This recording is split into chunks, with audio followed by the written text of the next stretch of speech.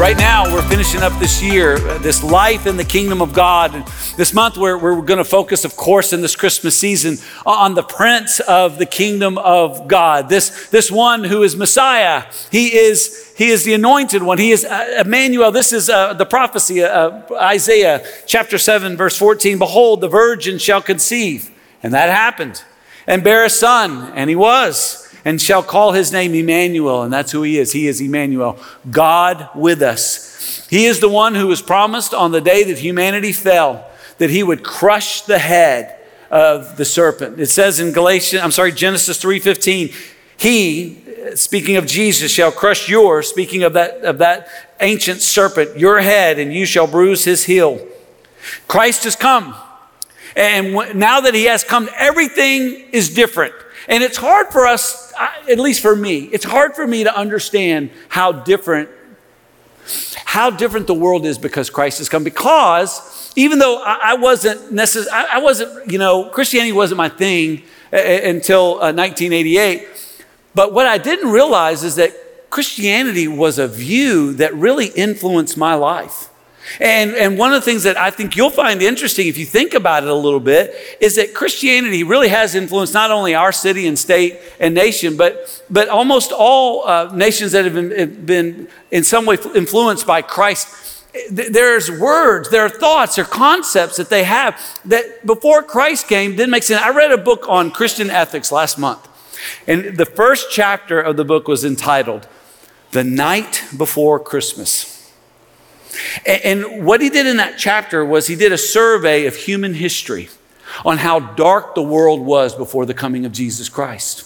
See, before Christ came into the world, there was no such thing as equality or justice or freedom. The only people that had that are those who could afford it or enforce it. It was a matter of power.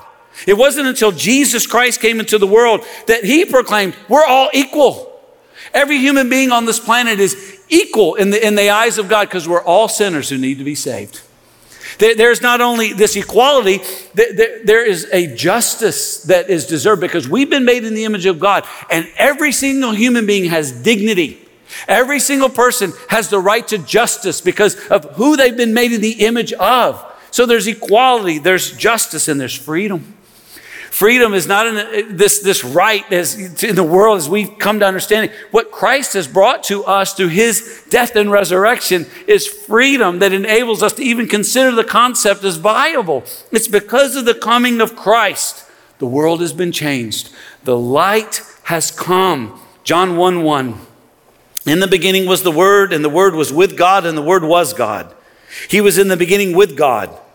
All things were made through him, and without him was not anything made that was made.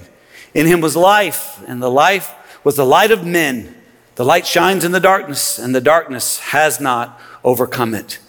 Now that Jesus has come, there's light, there's life, there is hope, there's life in the kingdom of God. And what we're doing this month is we're studying who is this Prince of the kingdom of God. And to understand who he is, we're studying Isaiah chapter 9, verse 6 and 7. So if you've got your Bible, and I hope that you do, let's now go to Isaiah chapter 9, verses 6 and 7. Madison's going to read for us. Let's all stand together in honor of God's word as Madison comes. Again, this is a powerful prophecy that speaks to the reality of who Jesus is and what he came to do and did do. And again, 700 years before his birth, here's what was said of him. Madison, read that for us.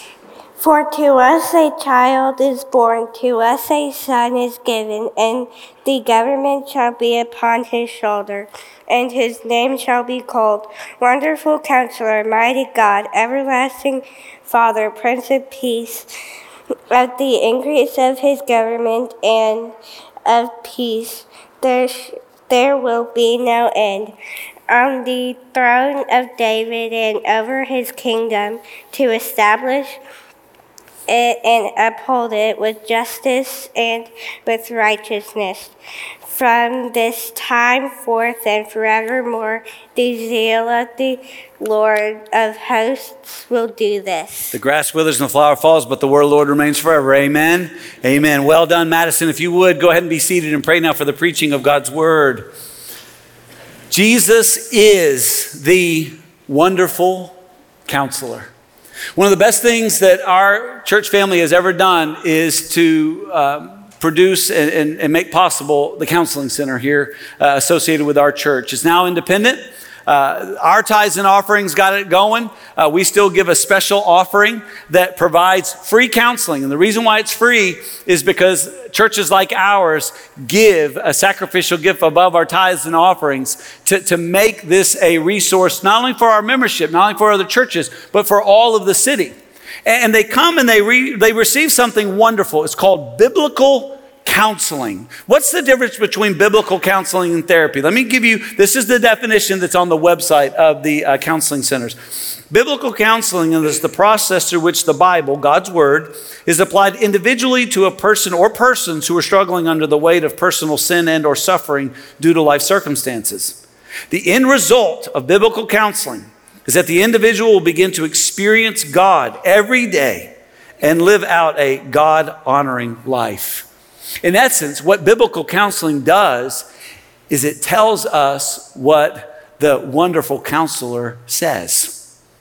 Biblical counseling basically tells us what Jesus has to say to us about life and how we are to live it. And Jesus is, as our text proclaims, the wonderful counselor. This word wonderful is a striking word. I'll put it on the screen for you. It's the Hebrew word pella.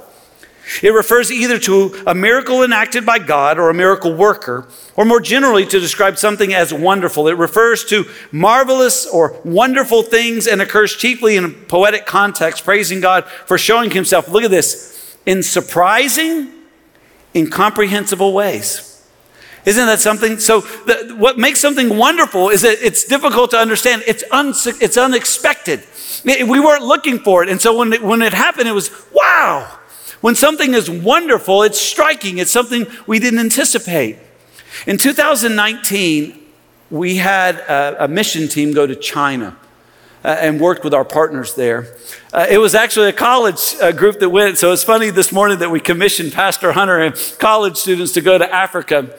2019, they were in China, Hunan province, and they met a guy, and his English name, it's funny, a lot of Chinese students that can speak English, they have their Chinese name, but they have an English name. His English name was Peter.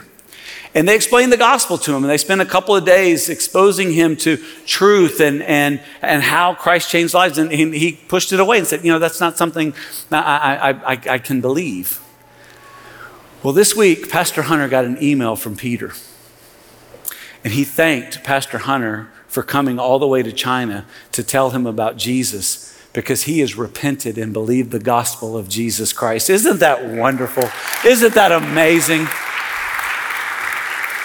It made us laugh because it said because he's talking about his Christian faith and that sort of thing. He said, what's your favorite scroll, bro? And so he's talking about the books of the Bible. So he loves the scroll Romans, right? And he was describing his life there, and he asked for prayer because he has two pastors, and one has been arrested for proclaiming the gospel there in China. Friends, we got to pray for our brothers and sisters there. But what a wonderful thing this week to hear that the seeds of the gospel that were spread 3 years ago have taken root in the heart of a young man who now trusts in Jesus Christ. That is wonderful. It's unexpected. It's surprising. And that's what wonderful is. It's wonderful news. It's something true that is not expected. It's surprising. And Jesus, he is the wonderful counselor. And our text today helps us understand why that is, because of who he is and what he's done. So there's 4 things. Let's start first of all with who he is. Take note if you would. Remember this. The wonderful counselor, Jesus Christ, is truth. Is truth. He doesn't just give truth. He is truth. Jesus is truth manifested. All that Jesus said and did was pure truth, not contaminated with sin or lies in any way. John 14:6, Jesus said to him, I am the way, the truth, and the life. And this truth was and still is today surprisingly unexpected. It gives wisdom that goes contrary to the world.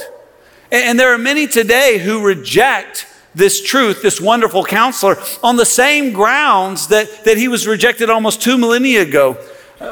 Writing to the church at Corinth, under the inspiration of the Holy Spirit, the Apostle Paul wrote in 1 Corinthians 1:22, For Jews demand signs, and Greeks seek wisdom. But we preach Christ crucified, a stumbling block to Jews and folly to Gentiles. Now put in parentheses, it is surprisingly unexpected. It's not what the Jews were looking for. It's not what the Gentiles were expecting. This concept of this wonderful grace given through a crucified Christ. But to those who were called, both Jews and Greeks, Christ, the power of God and the wisdom of God. See, the Jews and the Greeks in the day of Paul, they rejected Jesus because of a couple of reasons. One, because they wanted signs. They wanted things to come out, to turn out the way they wanted them to be.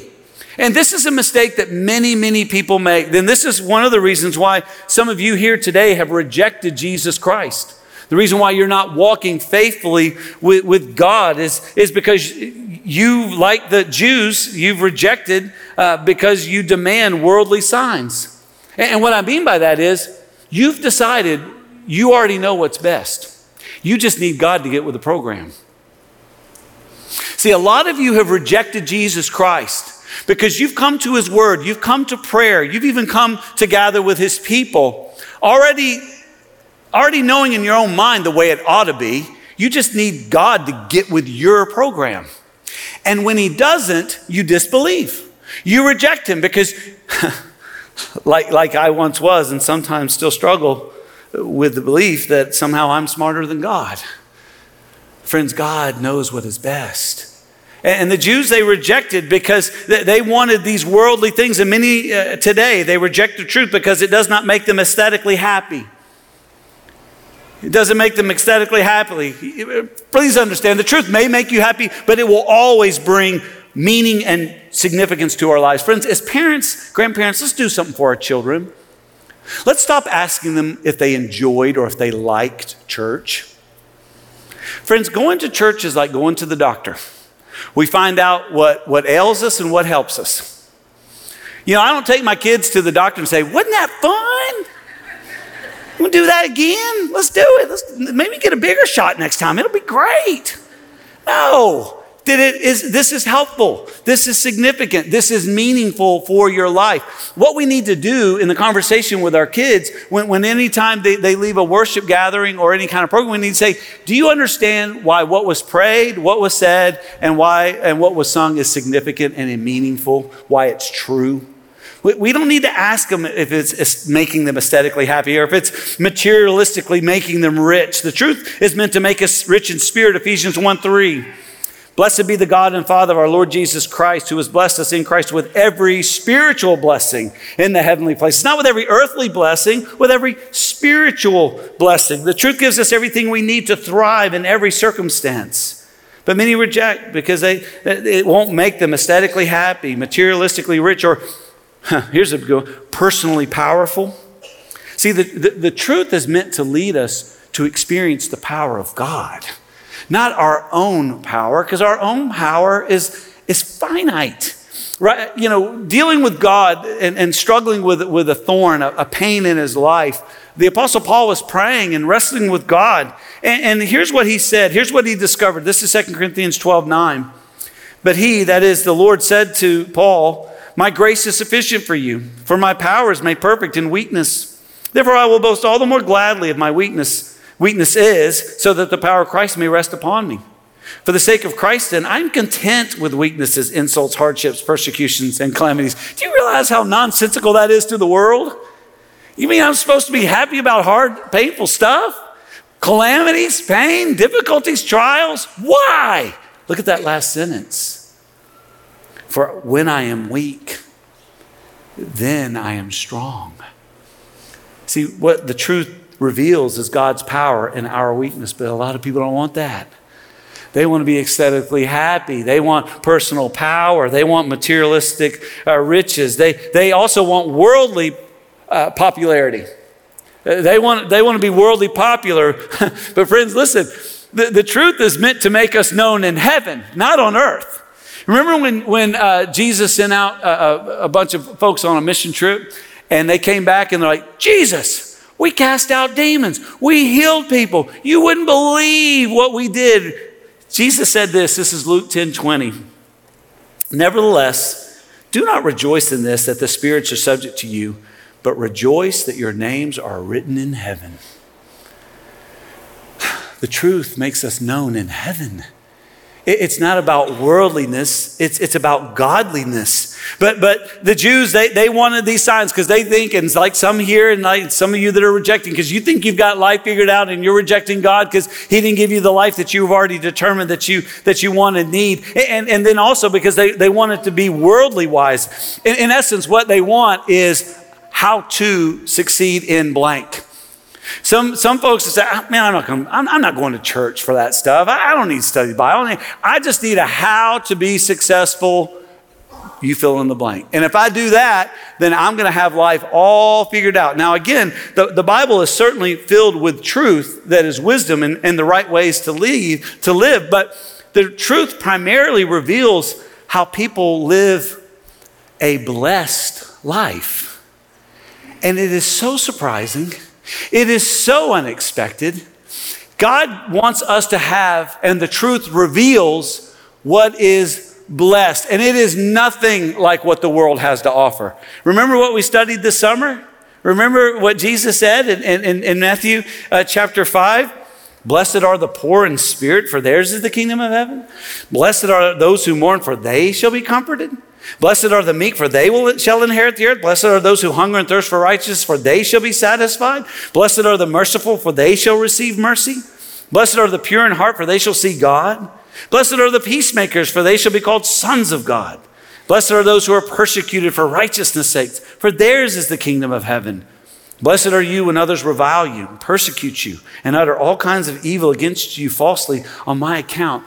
To read that to the world and say, hey, want to come to my church? I mean, most people in the world are like, no. Why? Because they think they've got life figured out. They already know what they need. They need signs and they need wisdom for their how-to to get what they want out of the world. And what they miss, and what we can miss, is what is blessed. What is blessed? Powerful picture, Psalm 1. You need to have this.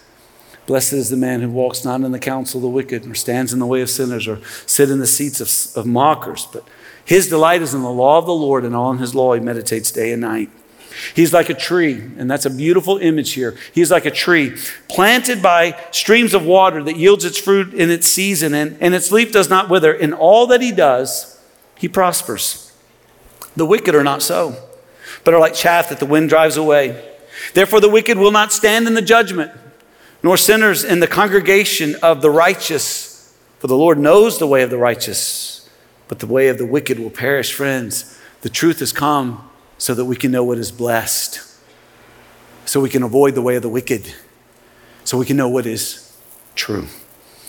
The wonderful counselor, secondly, gives help. The counselor gives help. One of the main reasons anyone goes to a counselor is to get help. And we all need help. Every person on the planet needs help because we all have blind spots, things that we don't see in ourselves that need to change, strongholds, things that hold us back from being what God desires us to be, burdens, things that we put on ourselves that we're not meant to carry. Christ has come to the world to help us, and through his word and by his spirit in church, Jesus helps us see the sin that we need to repent of, to overcome the strongholds that keep us from life by taking our burdens and giving us what we were made for. And all the while, please understand, Jesus gets you. Jesus sympathizes with you. He knows you better than you know you. He made you. He put you right where he wants you. He gets it. And he sympathizes with your challenges. This is Hebrews chapter 4, beginning of verse 15. For we do not have a high priest who is unable to sympathize with our weaknesses, but one who in every respect has been tempted as we are, yet without sin.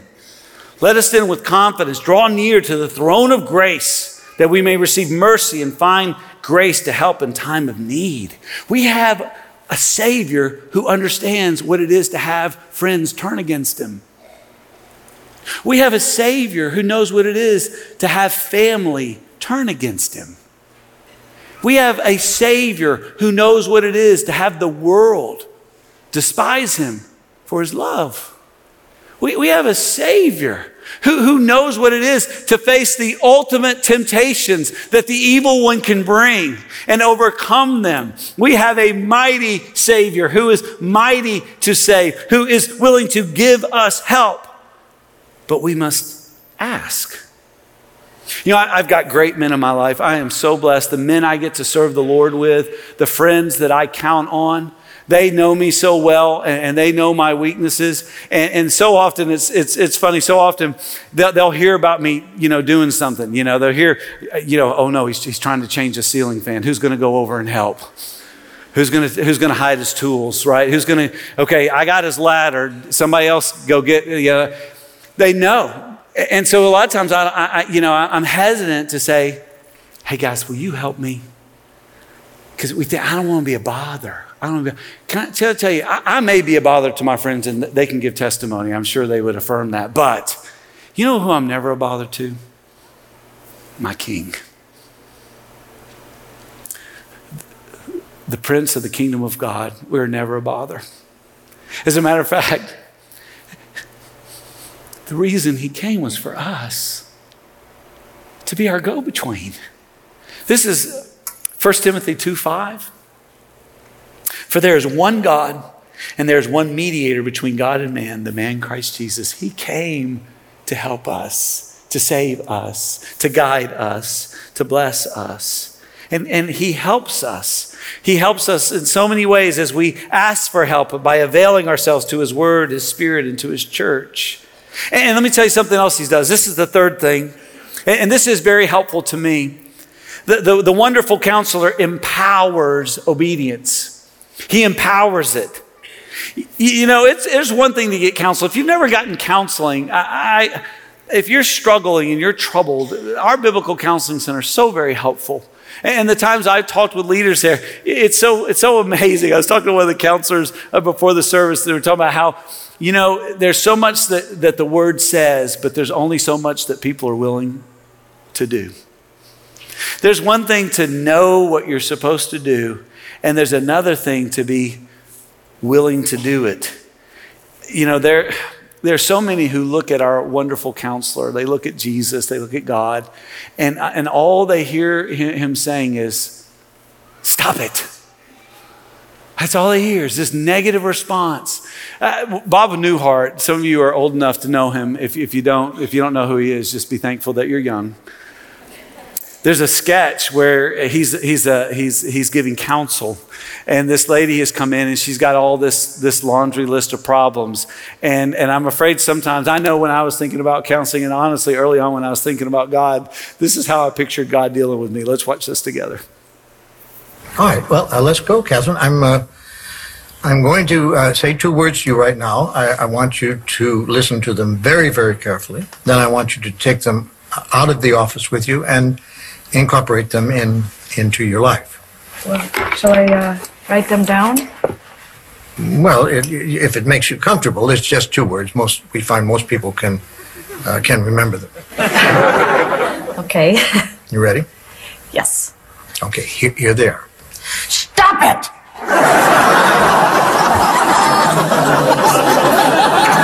I'm sorry? Stop it! Stop it? Yes, S-T-O-P, new word, I-T. That's honestly how really I picture God for, stop it. Pettis, stop it.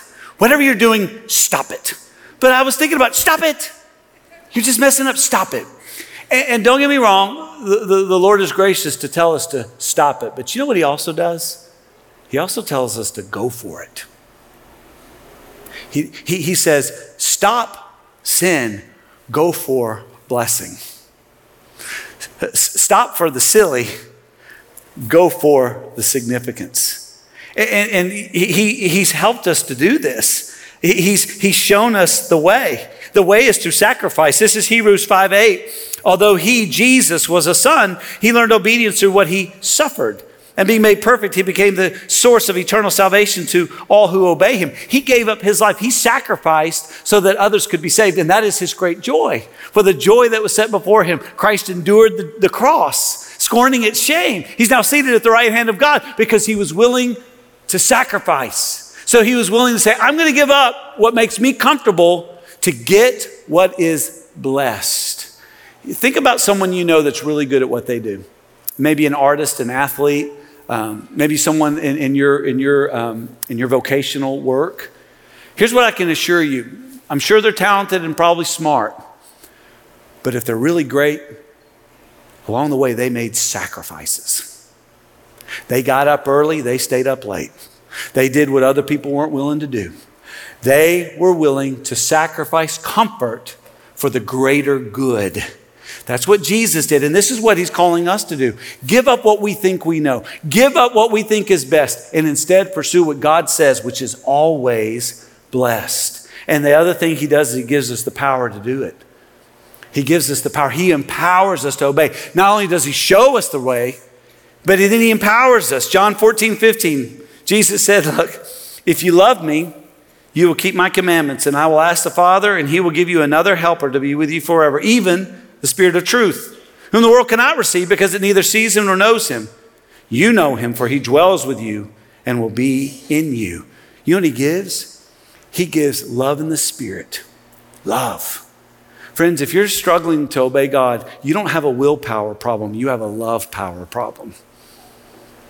You know what love will do? It'll lead a woman to go through labor, suffering, to birth the child into a world. You know what love will do? It'll cause a friend to give up a kidney and have to go through extraordinary pain so that another one can live. It'll cause a father to run into a burning building for a child. Surprising, shocking, wonderful, but that's what love does. Love does what is hard because it's compelled to. So please understand, if you're struggling in sin, understand you don't have a willpower problem, you have a love power problem. Biblical axiom, I've given this to you before. To know Jesus is to love Jesus. To love Jesus is to obey Jesus. If we don't obey Jesus, it's because we don't love Jesus. And if we don't love Jesus, it's because we don't truly know Jesus. Because to know him as he really is to love him.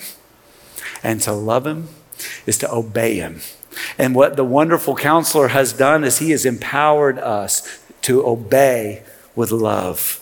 Last thing, the wonderful counselor provides wisdom. The wonderful counselor is wise. Jesus Christ possesses the treasures of wisdom and knowledge. Colossians 2, last word of 2, and then verse 3, Christ in whom are hidden all the treasures of wisdom and knowledge.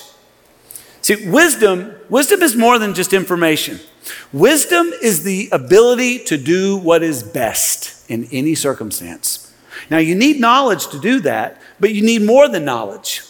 It's a capacity to understand the moment. It's the capacity to act toward what is best in that moment. It is a way of life. Wisdom is a way of life. And that's what Christ offers to us. That's what the wonderful counselor provides for us, is this wisdom that is a way of life. Last Sunday when Pastor Hunter was preaching, he quoted a text, and there was something about that text that sparked a 20-plus-year-old memory of a Hebrew class that I had, and I started to nerd out on the text. And so Psalm 119, here's the verse. Let me just show it to you, okay?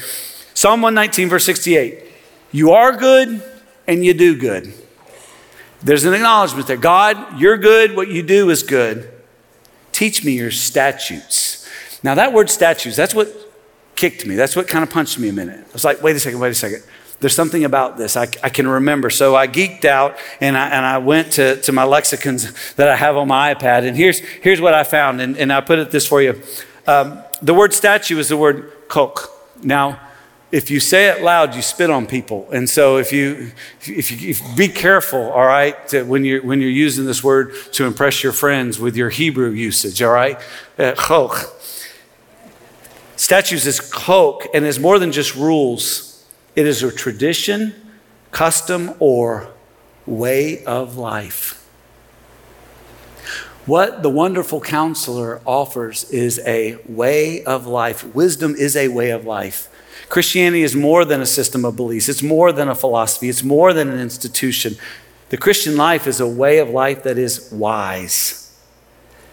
It is the way the wonderful counselor prescribes for us. Did something last week that, I like to do. Some of you are going to check my numbers on this and you're going to get why I need to make some changes in my life. But I went for my annual physical, which I do dutifully every 5 years. And I feel that's ample.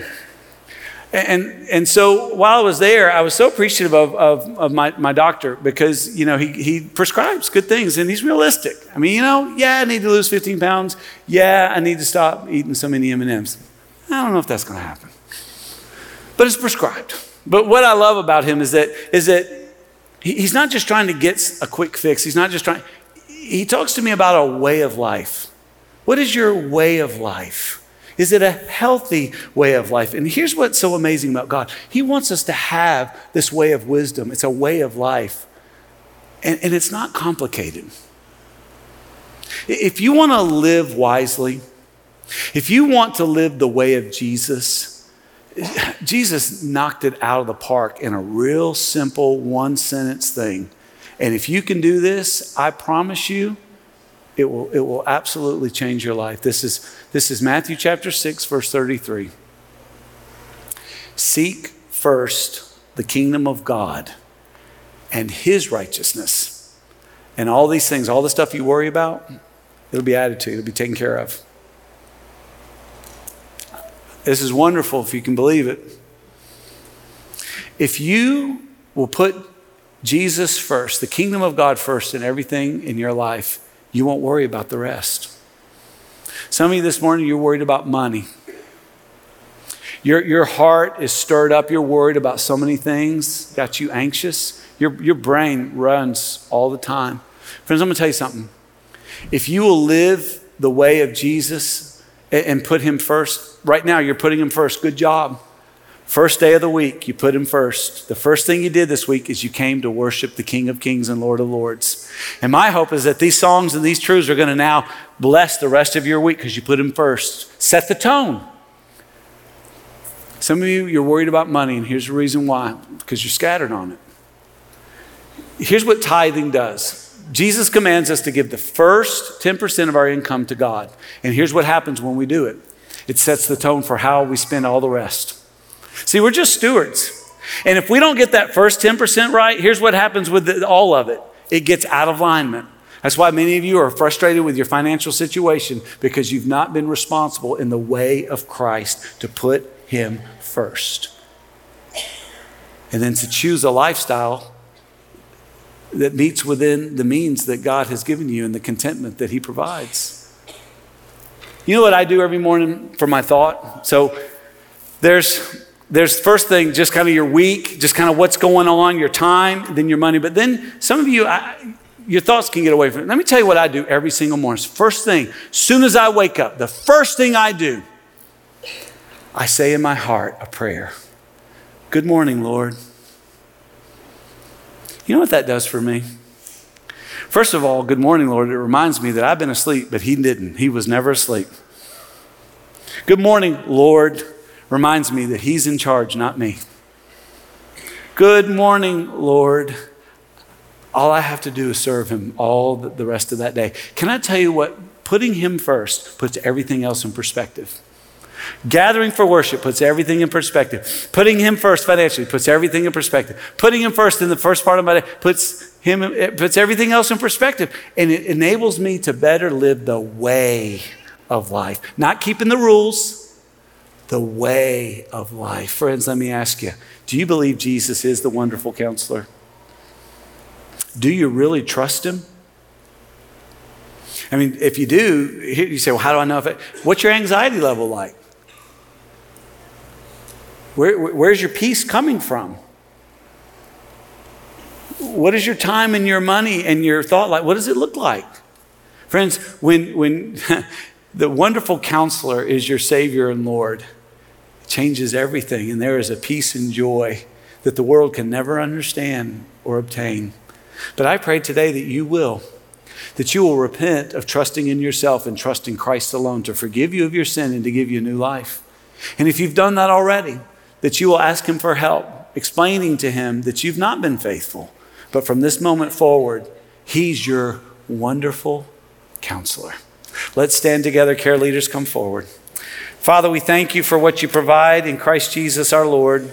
We praise you for the provision of this wonderful counselor who gives all that is needed for a blessed life, a redeemed life, a life of significance and meaning. And Lord, I know there are many here today who are living anxious lives, angry lives, frustrated lives, lives that are out of control, that are being directed by disordered desires rather than seeking first your kingdom. And I pray today that those who need will repent and believe the gospel and be saved. Pray that they'll come and talk to one of these leaders here at the front. And then others, Lord, who just need to ask for help. Even as we sing now, I pray that they will come and that they will ask for help. I ask this in Jesus' name. Amen.